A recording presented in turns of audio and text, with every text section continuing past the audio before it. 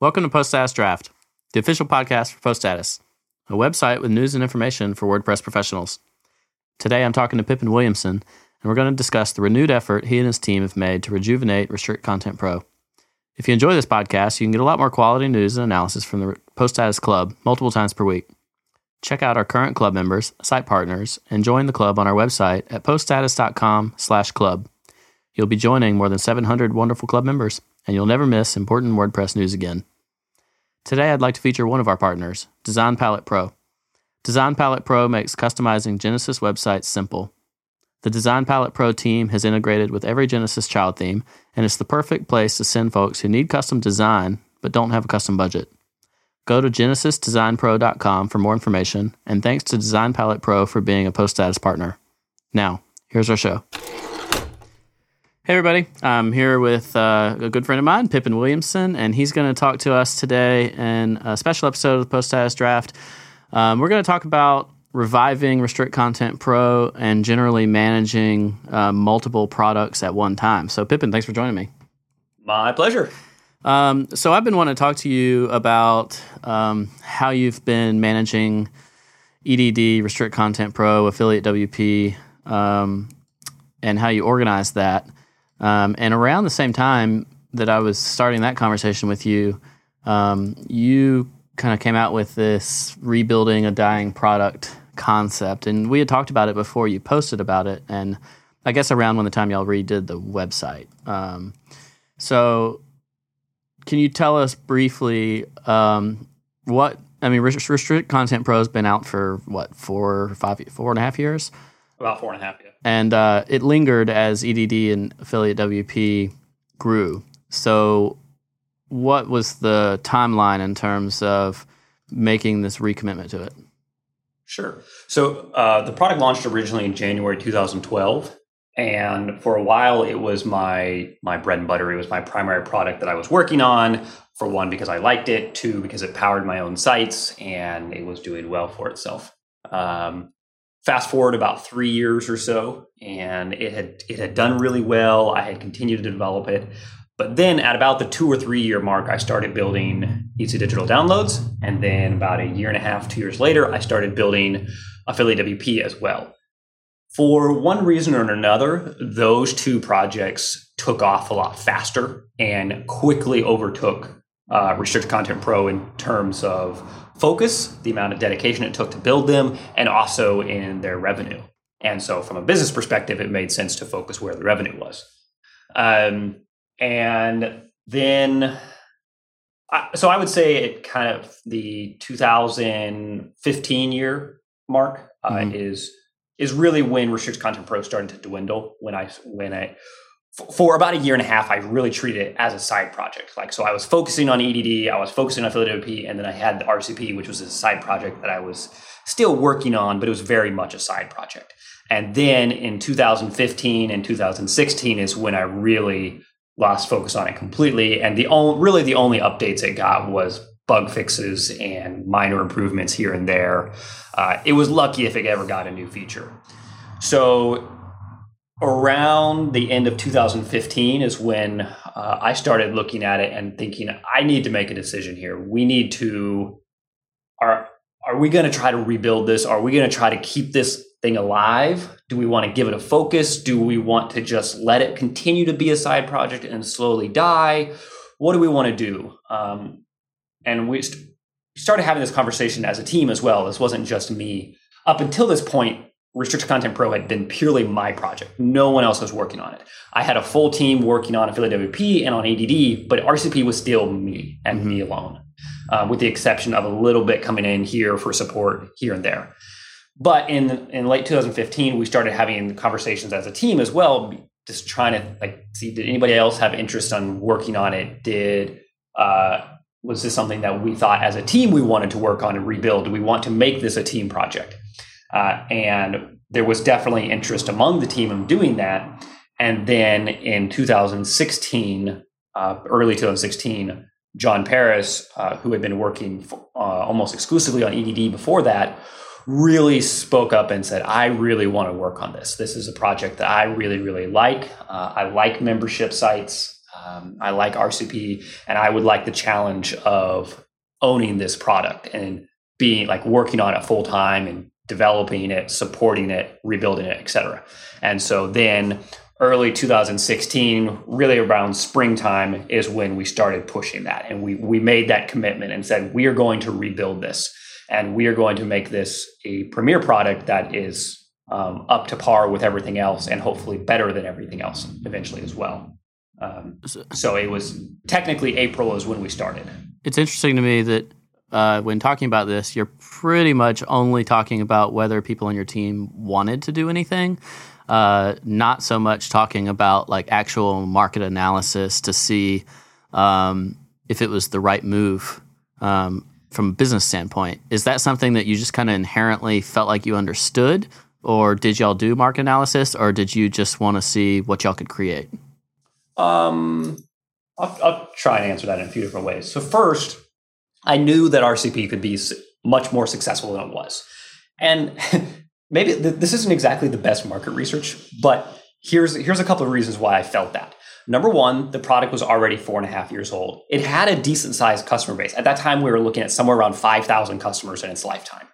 So I knew that we had a customer base already that we could market to. So just based on some dummy math you were talking about your $42 price plan, you've probably made $250,000 off Restrict Content Pro, but over 4 years, right?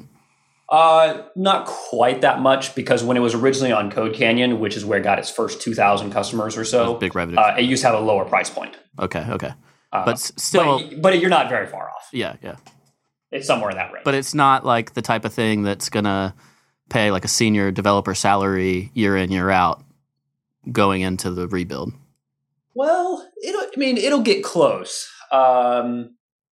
It was enough that we could dedicate a full-time team member to it, especially like where it was, and that would cover the majority of their salary. I gotcha. And then we can supplement the rest of it through other work, and also just part of an investment into a product. If we take a loss, it's okay, because we're rebuilding it and we're going to surpass that. Yeah. So I knew that we had a market for it based purely on how it had done in the last 4.5, 5 years. And I also knew that we could do much, much better than we had, because in those last 4 years, it did as well as it did on a blog post. Like the product itself lived on a blog post for 4 years. Oh, yeah. It never had a product page. It never had a website. It never had an FAQ section. It never had a pricing page. It never had anything but a damn blog post. Yeah, I'm pretty sure there were actually multiple times I pinged you and was like, Pippin, where the hell is the product page for Restrict Content Pro? I'm trying to write about this product. Yeah, absolutely. And so like looking at that alone, I was astounded that at any time RCP ever made its way up to $8,000 or $10,000 a month from a blog post, which was cool. I mean, don't get me wrong, it was awesome. But it proved to me that if we took the time to build out a complete dedicated site, a full documentation area, all of those details that a normal product should have, well, number one, we're going to do a minimum of what we've already been doing. But we should be able to double that and then triple it and probably quadruple it. Yeah. And so that to me was proof enough. So your market analysis was basically saying, well, this is what we're doing with terrible marketing. So what could we do if we do some decent marketing? Yeah, exactly. Plus have a better product. Right, exactly. And then to answer the other part of your question about, you said we were looking at like, what do we want to do? What does our team want to do? Mm-hmm. And that was really, I'm a huge believer that everybody should be happy in your work. And if you're not happy in your work, we need to make a change. And so in this particular case, like John was not super happy in his work at EDD. There's a lot of dynamics about EDD that are painful and that make it difficult to work on extensively, like day after day, especially if you're in the support realm, because support is tough and support for EDD is super tough. There's so many variables that come into play. Mm-hmm. And so he recognized that he wasn't thrilled with that and wanted to do something a little different. And so as the company owner, I want to cater to that as best I can.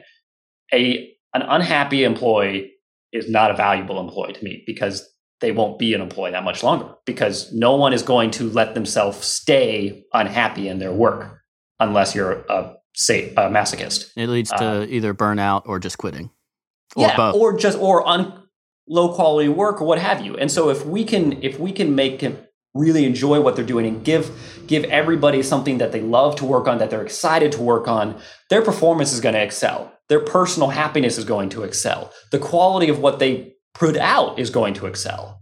And so that was a no-brainer in my mind. What degree of the success do you think is because of what I think we can now call a habit of yours of naming plugins off of what they do?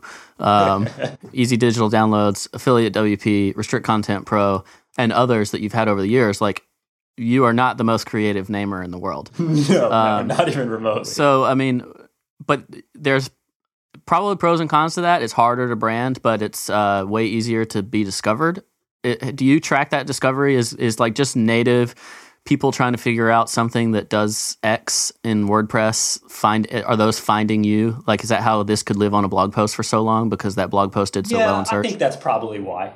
I think we're not. It's not the only reason, but it's a big reason.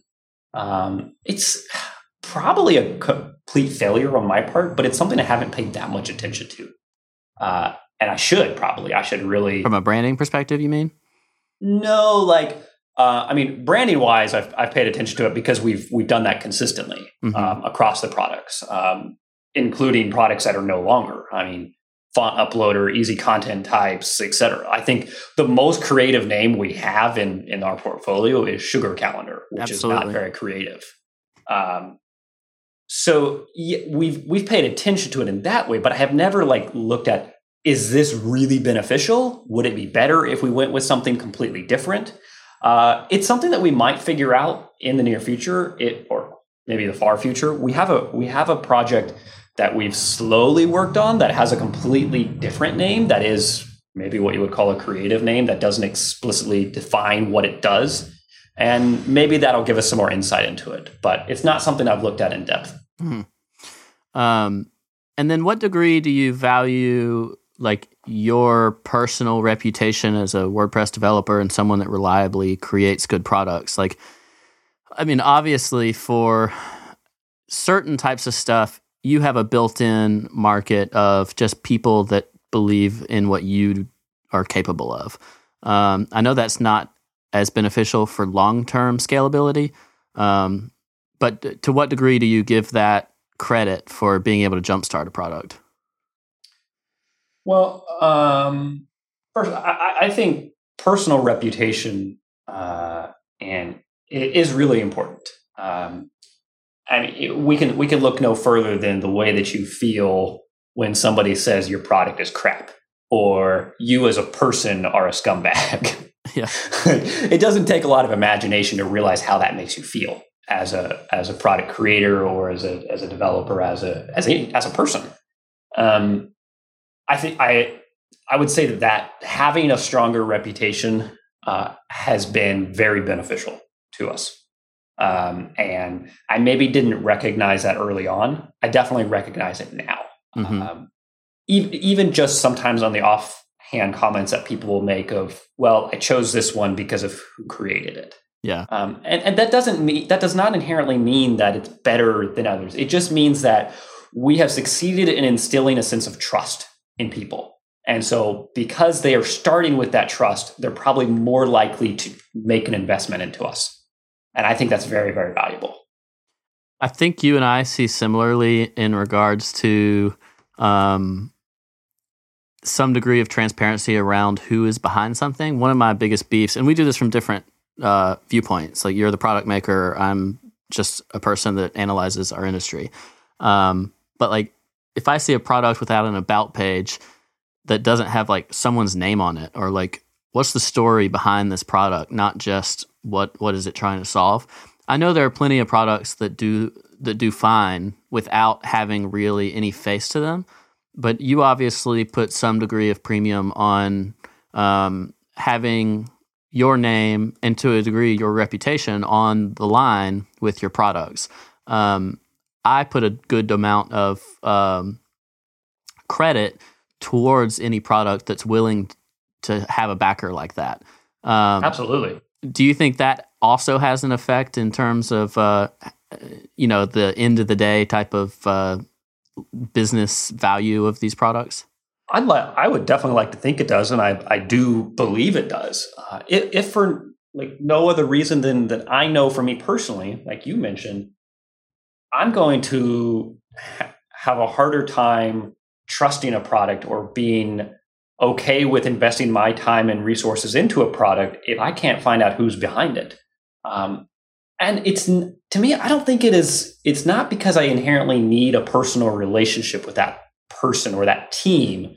It's more, if you're not willing to put your face on it, what else does that say? And I don't like to be someone that is constantly like reading between the lines or assuming the worst. But as a product creator, if I am unwilling to put my name on it, and if I am not only unwilling, but if I'm not interested in putting my name on it, that makes me very leery about what I've created.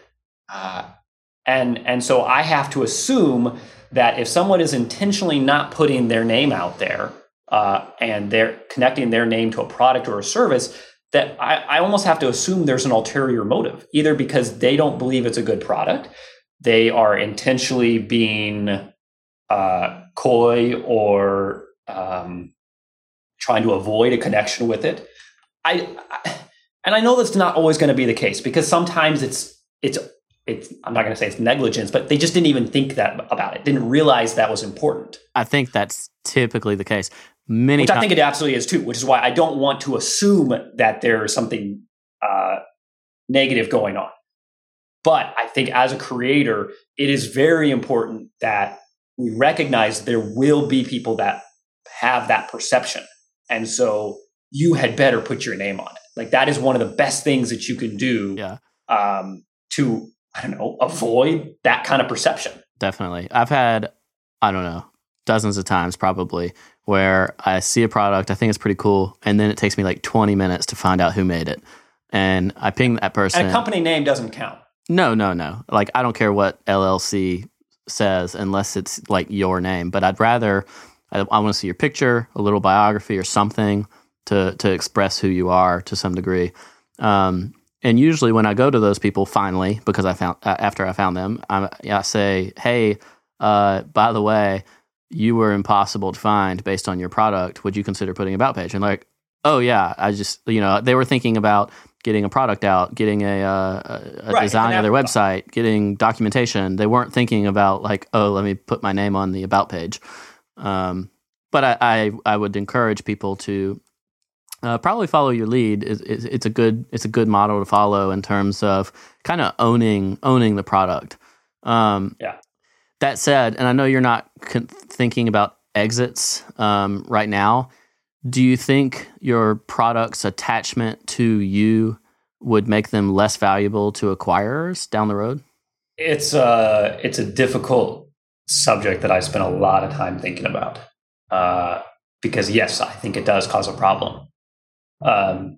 It's actually something that we've been intentionally trying to kind of resolve, fix, what have you, mitigate.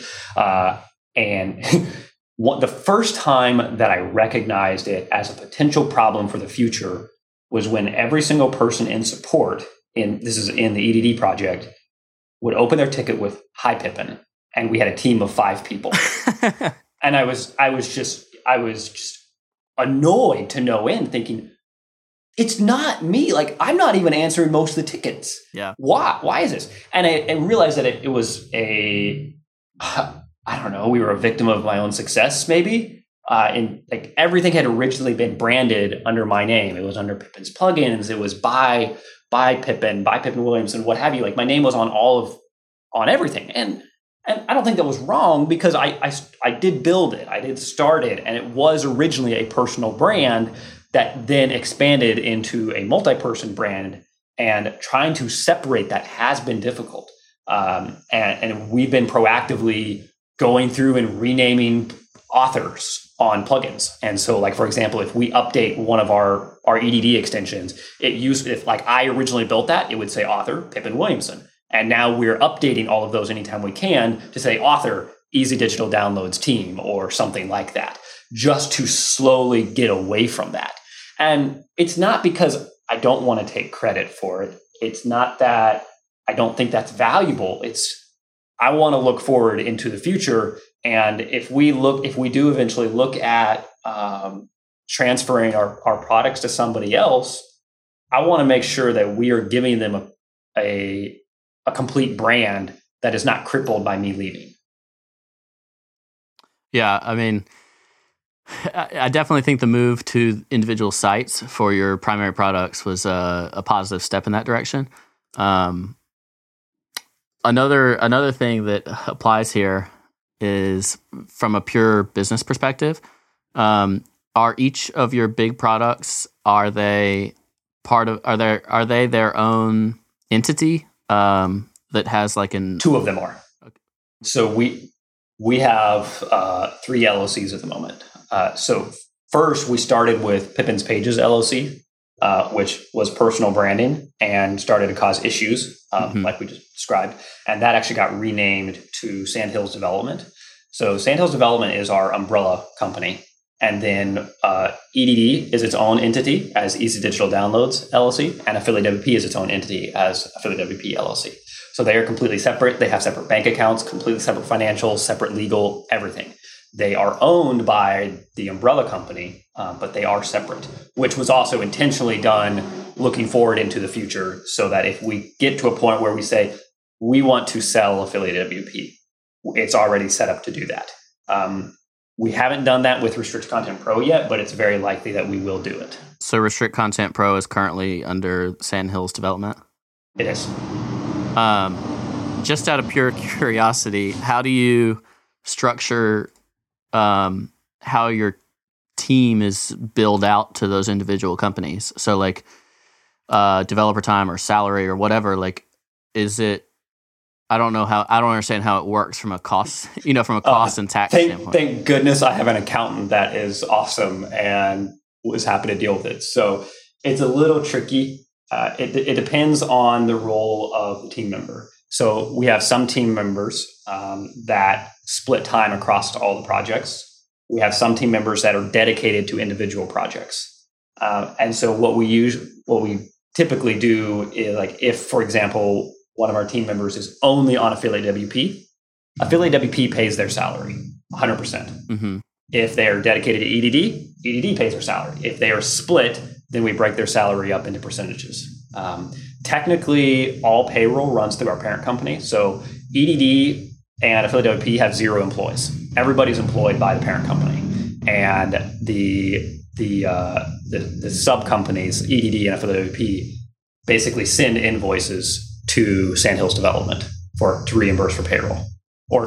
Sandhills sends invoices to the sub companies to be reimbursed for payroll. Does that? This is very interesting. It's a pain in the ass. No, I'm sure it is. It sounds like one. For people that split their time, can you kind of finagle that so that it's based on a standard split? Or do you have to essentially assign some degree of hours that? No, we just do a standard split. Okay. We just say, okay, we're gonna have you spend maybe 25% of your time estimated on EDD and 75% on Affiliate WP, and that's how we're gonna break up payroll. I gotcha.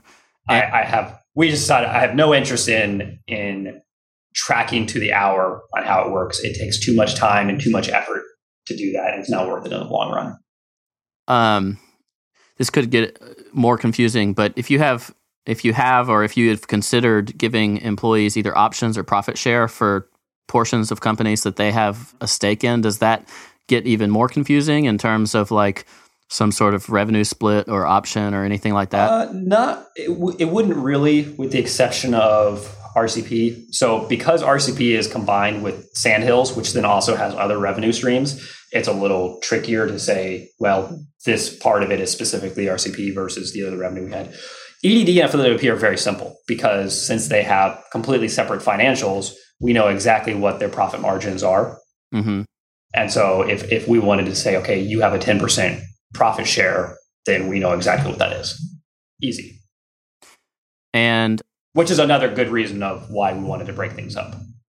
Okay. and since Sandhills is the parent, it's not really making as much revenue. So the revenue from those other two organizations, do they somehow have to like pass through back to Sandhills to pay for the people? They reimburse for payroll. Okay. So it's purely a payroll back and forth type of thing. It's payroll back and forth and some general operating expenses. So for example, like web hosting, for example, all three companies contribute to the cost of our hosting because it's a shared account. Yeah.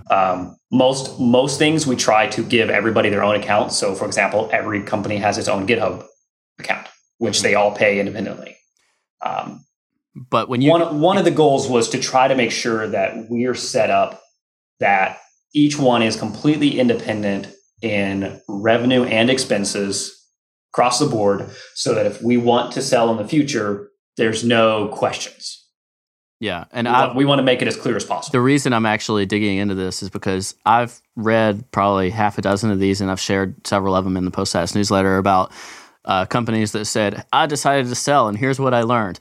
Literally every single one of them talks about this process of segregating finances and identifying the true costs and revenues for the product itself. And those where they had like their fingers in multiple pies, it got really confusing and it took a long time to do due diligence. Absolutely. And you got to worry then, like if there's going to be a case where, let's say, the buyer is going to come at you and be like, I don't believe you that revenue doesn't belong to the product I'm buying. Now prove it, type of thing. Yeah. You have to go through those types of steps. And that's something that we want to already have taken care of. So since Sandhills is essentially not going to be a profit center because it's just invoicing your other companies, basically, at the end of the year, when you're looking at profits and losses, you're really seeing those from the standpoint of the individual products, correct? Yeah, mostly. Sandhills will see a little bit because of Restricted Content Pro currently being under that name as opposed to a separate entity. Mm-hmm. But because it's on a much smaller scale than EDD and Affiliate WP, it's smaller. So Sandhills, aside from like salary and expense reimbursement, its revenue is Restricted Content Pro, some affiliate accounts that we have, and a few small plugins. Like for example, the plugins that I still have that are on CodeCanyon or that live on pippensplugins.com still, or there are a few plugins that I own on other websites that I take a commission on. That's kind of supplemental, goes to Sandhills. Mm-hmm. In a situation where, say, you advertise, like you give you disclosure, you're a Post Status partner. So when you give me money, do you let your products reimburse you for sponsorship like that, or do you just kind of put that into the stuff at the top? It depends on how depends if you're giving me $1,000 or $10,000. So some of it is, well, okay, are we trying to advertise one brand? So for example, are we advertising this as being sponsored by EDD? In that case, EDD covers it 100%. Mm-hmm. Or if it's Affiliate WP. If it is advertised as Pippin's Plugins, Sandhills covers it. Okay. If it is, I don't know, some combination of all of them together, then we split it up usually. So I'd like to take this conversation back into product. You've always dog-fooded your own work. And I'm curious how your efforts of trying to understand your own revenue and businesses, considering they're all e-commerce based, how has that informed the needs that you have from a reporting perspective in your e-commerce products?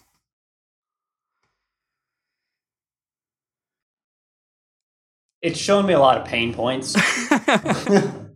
Like, I think dog fooding your own products, especially if dog fooding it means like running 100% of your company with your products, mm-hmm. really shows you where things suck. And which one, for the record, you use, I guess, EDD is primarily what you're dog fooding the most? It's definitely the one that we dog food the most because that's where all of our sales go through. We do also dog food Affiliate WP through our affiliate programs, but that's always been kind of a side thought. Uh-huh. We're working on rebuilding that, and actually dominating with a really good affiliate program because we're like, we kind of dog food this, but we don't at the same time. We should fix that. because that way that we can not only hopefully increase our own revenue, but also we can start to learn better where our pain points are there. We also dog food Restriction Content Pro a little bit. So like pippensplugins.com still has a membership section. It's unfortunately doesn't get as much attention as it really deserves, but that is all powered by RCP. And then EDD also uses RCP as a way to handle a priority support system. But that one is kind of a very minimal dog food because we're not extensive. We don't use it every single day. It just kind of sits there. So how is using EDD, let's use that one as an example, how is using EDD informed how you can improve reporting for other businesses to be able to manage that type of data? I don't know what my renewal rate is. Yeah, I mean, we can figure it out. Yeah, but ditto. Yeah, is a huge. So we don't have a dashboard in our reports that says your renewal rate is. Why the F not? Because we haven't built it. But that's one example. And some of that data is difficult to capture because of previous architecture decisions. I'm assuming I kind of know architecture within EDD. I know it a little better with WooCommerce, but it's the same. It's a similar architecture. Yeah, I hit renewals in January, and it took me basically till July before I took the time to actually see what my renewal rate was, because it's something that we're really hoping to fix, and we are fixing because we want it and we really need it. I think yours is this way too, but is it because like when it says, "Hey, you made a sale," it just says like you sold something. It doesn't say you sold something. We know it's a renewal. Okay. No, we have renewal data like flags in there. I have it in the data, but I don't have it in the reporting. So like we do have a report. Like we can go in and say, "Show me all renewals," or at least show me the revenue from renewals. And so I can look in and I can say, "Okay, show me the renewals for this month," and I can say, "Okay, it was this amount of dollars." We have that. What we don't really have is the comparison of, okay, well, 30% of your revenue is renewals, and it was from this many renewal purchases or whatever, or this percentage of your customers renew their license versus don't. Those are some of the numbers that I really want to have. And part of the reason they don't exist is because we haven't built them. There's always, when you have developers, you have priorities, and as much as you want something, sometimes it's not a priority above a higher priority. But another reason is because it is actually the data is not structured well enough to make it easy to do.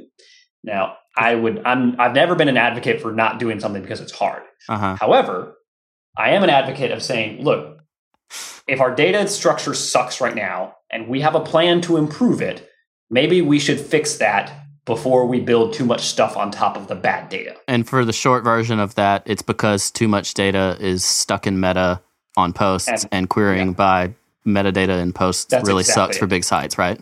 Exactly. Okay. That's what I assumed, and I know that's a common problem for all e-commerce platforms and WordPress. I know WooCommerce has this like, we're moving orders to a custom table in 3.0, and they're on like 2.6, and it's like 3.0 is this scary day in the future.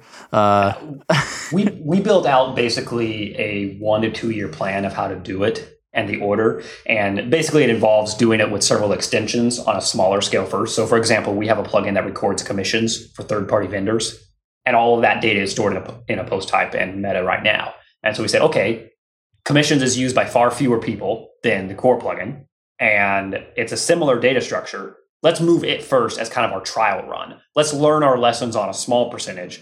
And then once we do that, we'll do it for our software licensing add-on, and then we'll do it for core. And we already did it for our recurring payments plugin, for our subscription management one. We've already done it.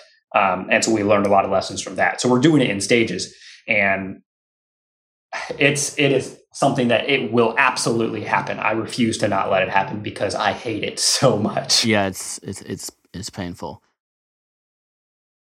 I'd like to take a minute to thank our sponsor for this week, Design Palette Pro. Design Palette Pro is a plugin for Genesis, and they've worked really hard to create compatibility for every StudioPress child theme. So you can use this with anything on StudioPress's website, and they're creating compatibility with both new themes that come out on StudioPress, and also they are looking to partner with third-party Genesis child theme makers to try to get Design Palette Pro capable to work with pretty much any possible Genesis website that's out there.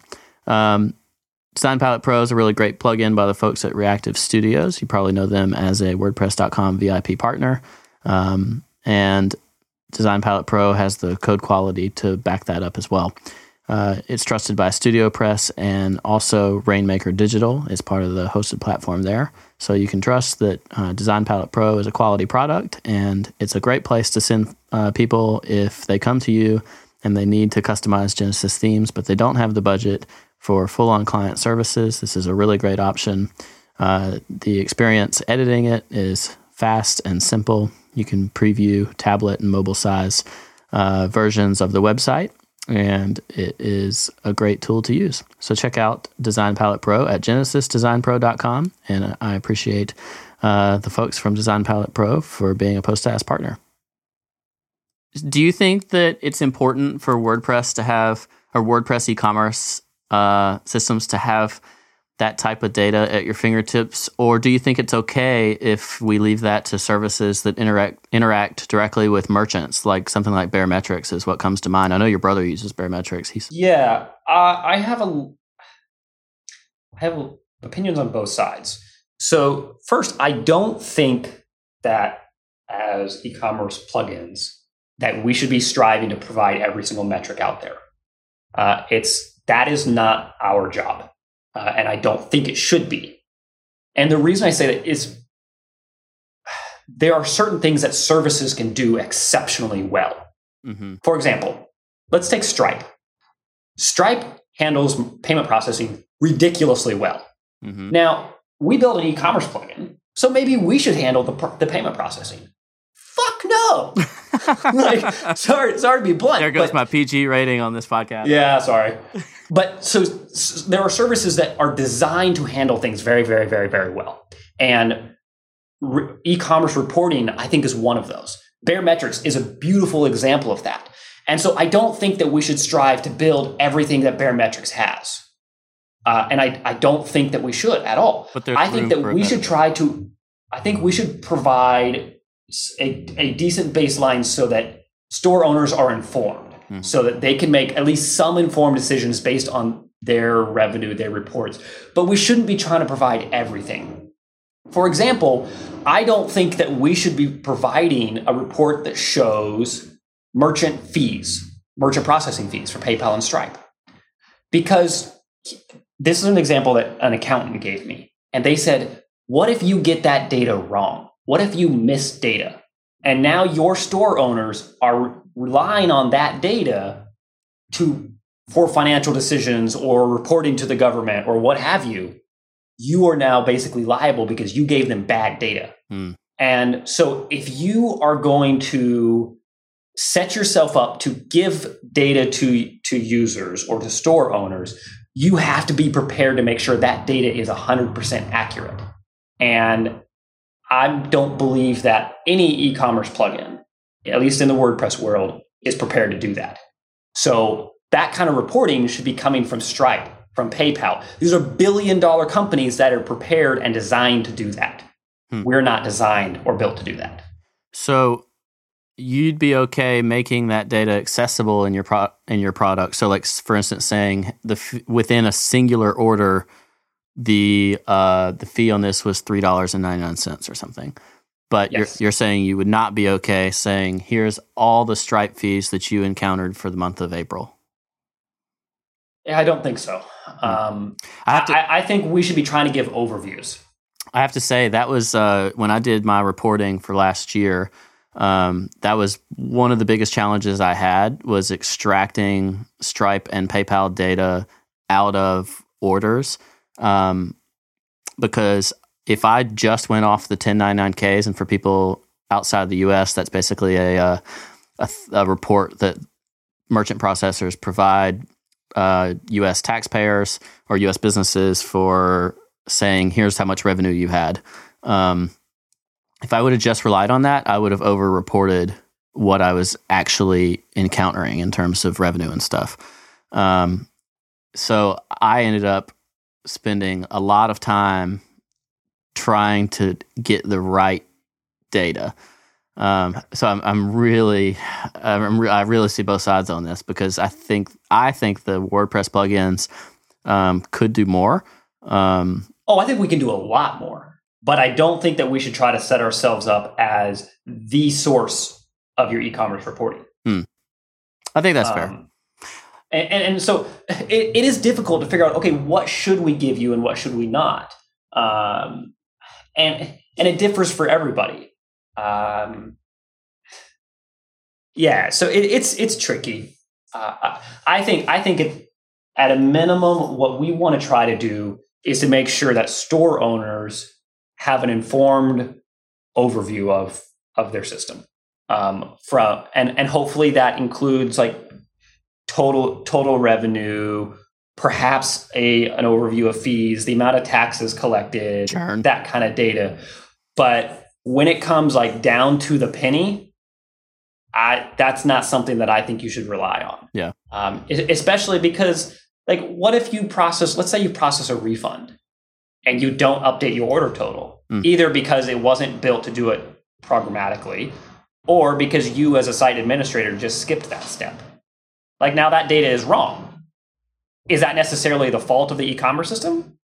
It may have been. It may have facilitated making that mistake, but it's not necessarily at fault. But your data is still wrong. That data will not be wrong in your merchant processor. Yeah, no, that makes sense. And it gives me a whole new respect for companies that are doing, millions of dollars in revenue, or let's say they have like thousands or tens of thousands of orders per year, because it made me want to pull my hair out with several hundred orders in a year, because I essentially was freaking out and wanted to make sure every single one was correct. So essentially it included an audit of everything. And once you have to rely on a system and you can't audit every order or whatever, that would be pretty scary. I mean, there's serious consequences. So anyone that's getting into e-commerce or product selling or whatever they're doing that makes them interested in this podcast, don't take your tax reporting lightly, because it's not always simple. No. I want to get back to your products and how you see growth. At the end of last year, you wrote a post that talked about kind of where things stood, and you saw a future where Affiliate WP could bypass EDD in terms of revenue, and you at least noted that the growth scale on Affiliate WP looked steeper.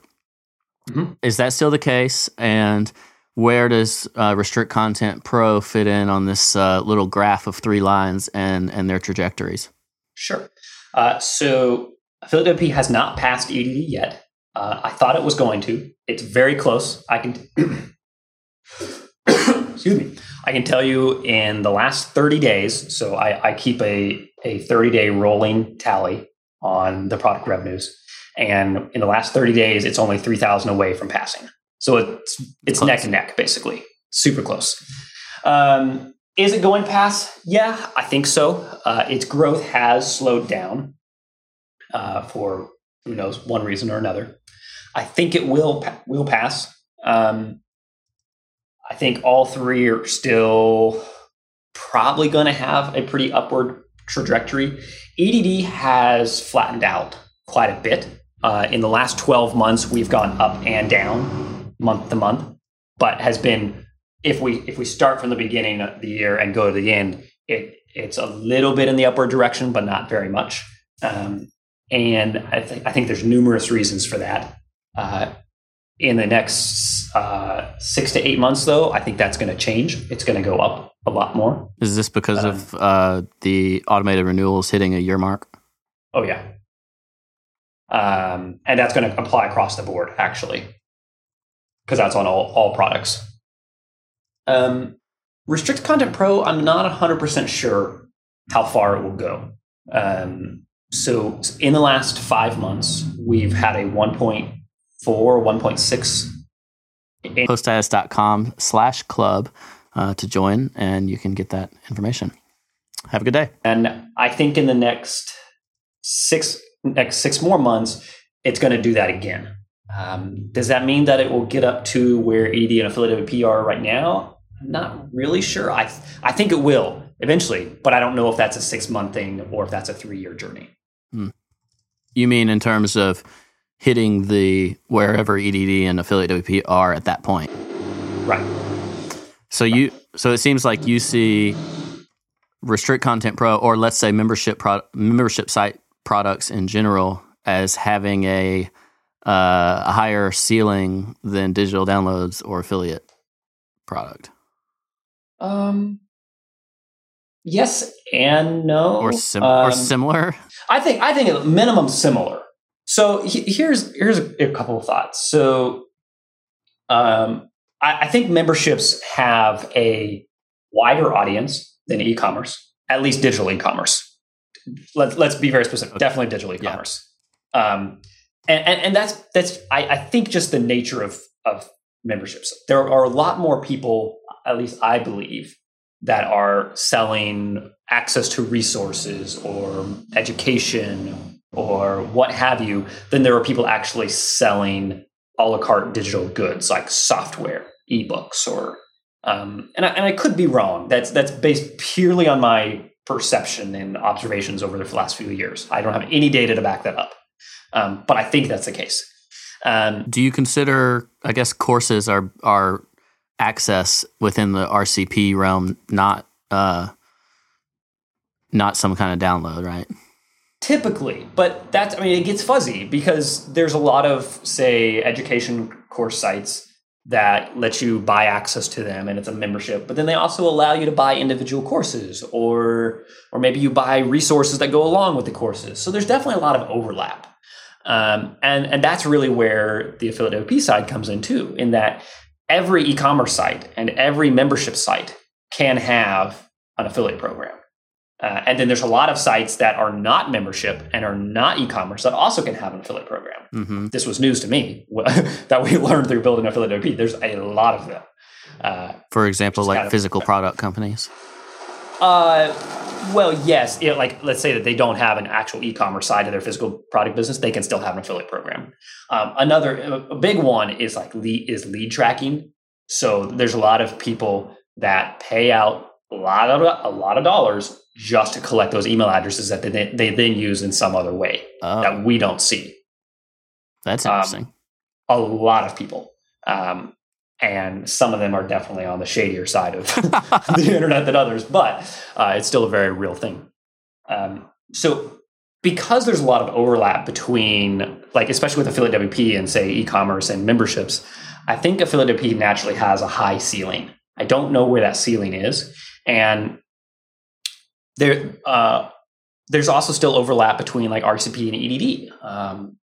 So I think one of the best things that we can do to help push that ceiling higher and higher is to build a lot of overlap between our products. So for a long time, like, RCP and EDD were 100% independent products intentionally. And we want to bring them together. So not so that they are the same product, but so that if you want to run them side by side, it's not just that they run side by side together, but they actively communicate with each other. Mm. And that's something that we really want to do in the future that I think will push those ceilings higher. So one of the areas where that could occur that gets me the most confused when I think of running either those at the same time or even Restrict Content Pro with WooCommerce, which I know y'all just made a push on with an extension. For me, the biggest thing that gets me confused is where is the order going through and how is,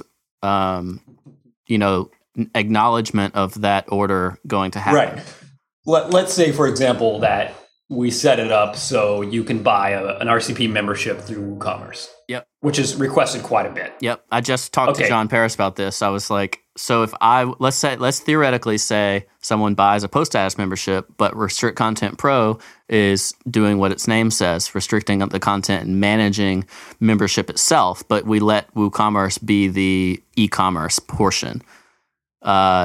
Is that something that y'all have thought about? Because it seemed like to me, the way it works now is Restrict Content Pro gives you benefits, but, like, if you do something that's about restricting content, it's going to be Restrict Content Pro managing the order. If you do something WooCommerce related, say buy a pair of shoes, it's going to be on the WooCommerce side.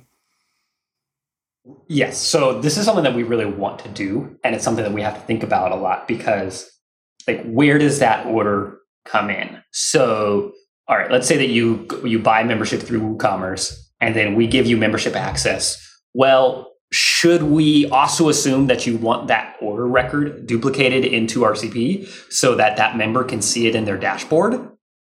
Or because it came through WooCommerce, should we just ignore that and just say, hey, there is no order?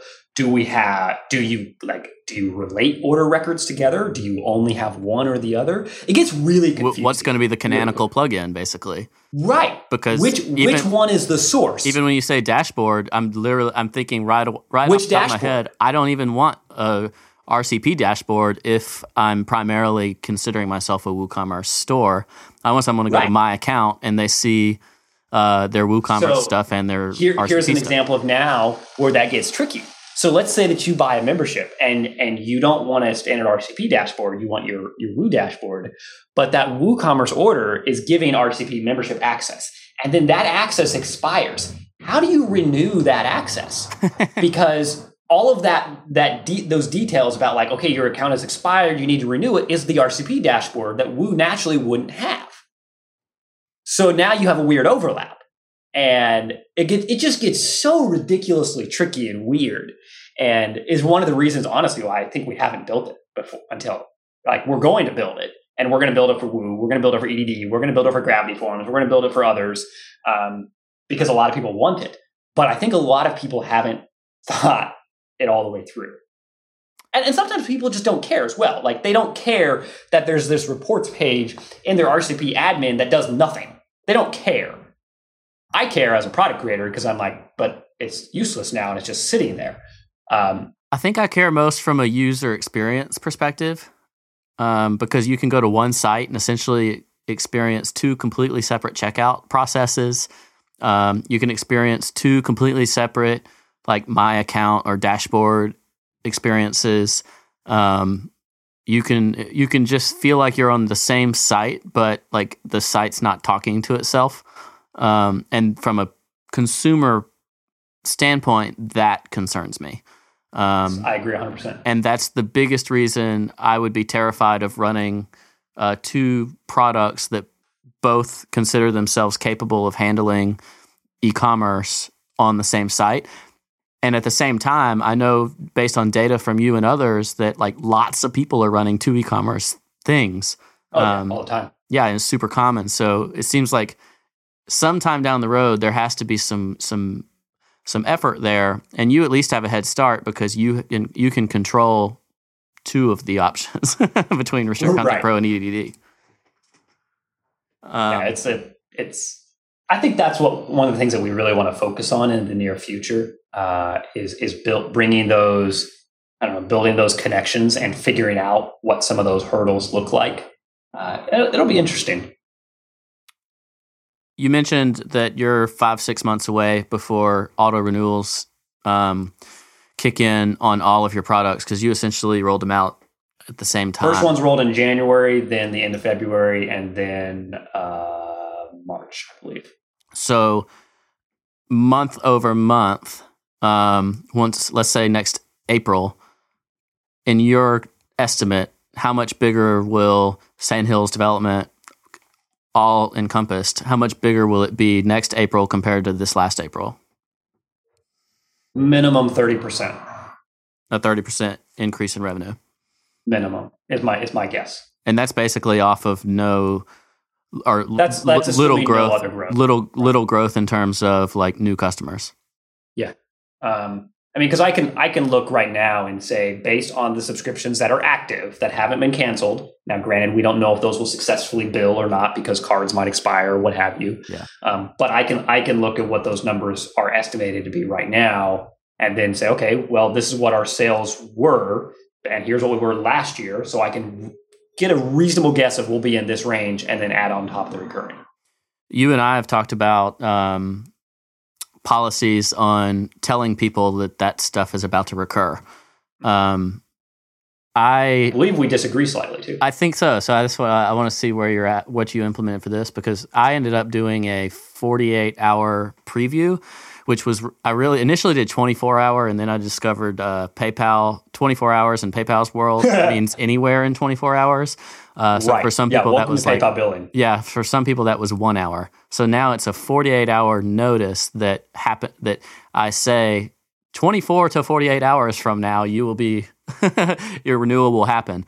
And I have had maybe one like, hey, that wasn't very much time, but it's fine. But for the most part, I've had zero pushback whatsoever on that. And I'm curious what you decided to do with auto renewals. We are not telling people ahead of time that they're about to be charged. So you're charging and we're going to charge, and then we'll tell you were charged. Right. I look at it a few different ways. So first of all, I think that as a consumer and as somebody who pays for a lot of different subscriptions, it has never once bothered me when I get charged and then somebody tells me I charged. Why? Because I bought the subscription. Mm-hmm. Just fundamentally, I bought it. Like MailChimp charges me every month and then sends me an email that says, hey, we charged you this amount. And that's okay. I don't need to be told beforehand that it's charged. So first, if it is for a service or software that I'm actively using, it will never bother me when that charge goes through because I'm using it and I know it's there. I've intentionally left it. If it is something I have forgotten about, then it might bug me a little bit, but only enough to go in to cancel it and maybe request a refund. Our policy is basically this. We're going to email you as soon as that renewal goes through. And if you don't want it, we will refund you no matter what. No questions asked. Ask for a refund and we'll give it to you. There is no, oh, well, too bad you didn't cancel it, so we're not giving you your money back. No, that's silly. We'll refund those all day long. From the business perspective, I think, and some people will adamantly disagree with me on this, but I think it is foolish to tell people ahead of time that they're about to be charged because the number of people that will cancel because of that is way higher than the number of people that will ask for a refund after they're charged. There's data to back it up, and that's also my theory as well. And I think it's the standard outside the WordPress industry as well. I think it is. Where it gets a little fuzzy, and it's still the standard, but it's a little fuzzy, is the yearly basis of it, of how most people charge within our world is a lot longer, a lot more likely for someone to have forgotten about it, or to You're right. or to even like their email might not even work, much less their credit card. Yeah, you're absolutely right there. And so like my MailChimp example isn't as good of an example because it's a month to month as opposed to a year to year. Mm-hmm. But Amazon's a good example. Amazon, they don't even send you an email, I don't think. They just charge you. Like, yeah, they also don't send you an email. Just another example, as like if you are a partner and so you have like a revenue share with them, like we do, you don't get an email when you're paid either. Yeah, it's odd. It's just money just shows up in your bank account. It's kind of weird. Yeah, Amazon doesn't put a high priority on email unless it's marketing you their products. Yeah. All right. Well, I think for the purposes of this podcast, we should probably leave it there. Okay. I guess I do want to finish off on one additional thing. Sure. In terms of looking at the future and trying to decide on what's next, do you think that 3 legs of this stool is enough, or can you get excited about additional products and stay focused? Building a team around the products has been very important for making that decision, for sure. We are at a point now where we have full-time team members on all 3 products, and in development and support, and also other areas like the site design and development, stuff like that. That does now give us the flexibility of saying, okay, do we want to look at something else? We absolutely can. We haven't actively started looking at anything else, and I don't know if it's going to happen. That being said, I have always been one to try new things pretty frequently. Maybe because I get I don't want to say because I get bored with a product, but because I see another opportunity and that can supplement it. And so it'll probably happen. I think what is more likely to happen, as opposed to, it'll be something within our current focus. So it's not going to be, we're not just suddenly being like, you know what, we love event ticketing, so we're going to do event ticketing. I don't think that's going to happen. What will happen, guaranteed, I just don't know when, is we're going to look at something within our current ecosystem and say that could be improved.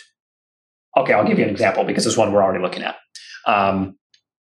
Email delivery is the worst nightmare in WordPress, one of the worst when it comes to e-commerce and such. I mean, the number of support tickets we get because somebody doesn't receive their email receipt is crazy. And so we would love to fix that. And we've played with a few ideas. We haven't built it. We haven't really explored it that much, but we're considering it. And so when we can identify something that, number one, could be beneficial to us, perhaps just from a revenue perspective, but also helps alleviate another pain point within our current focuses, that's what we'll hit. That makes sense. Pippin, thanks for joining me. Absolutely. My pleasure, Brian. Y'all can go to restrictcontentpro.com and see the rejuvenated product that they've built. And you can go to pippinplugins.com to see more about Pippin. And you can go to the newly acquired pippin.com for your personal blog, which is awesome. So, yeah. And I'm about to ask Pippin a question about what he thinks about hosted e-commerce, as in like not self-hosted. But hosted e-commerce and how WordPress can play a role in that market. But only Post Status Club members are going to know what he says. So go to poststatus.com/club to join, and you can get that information. Have a good day.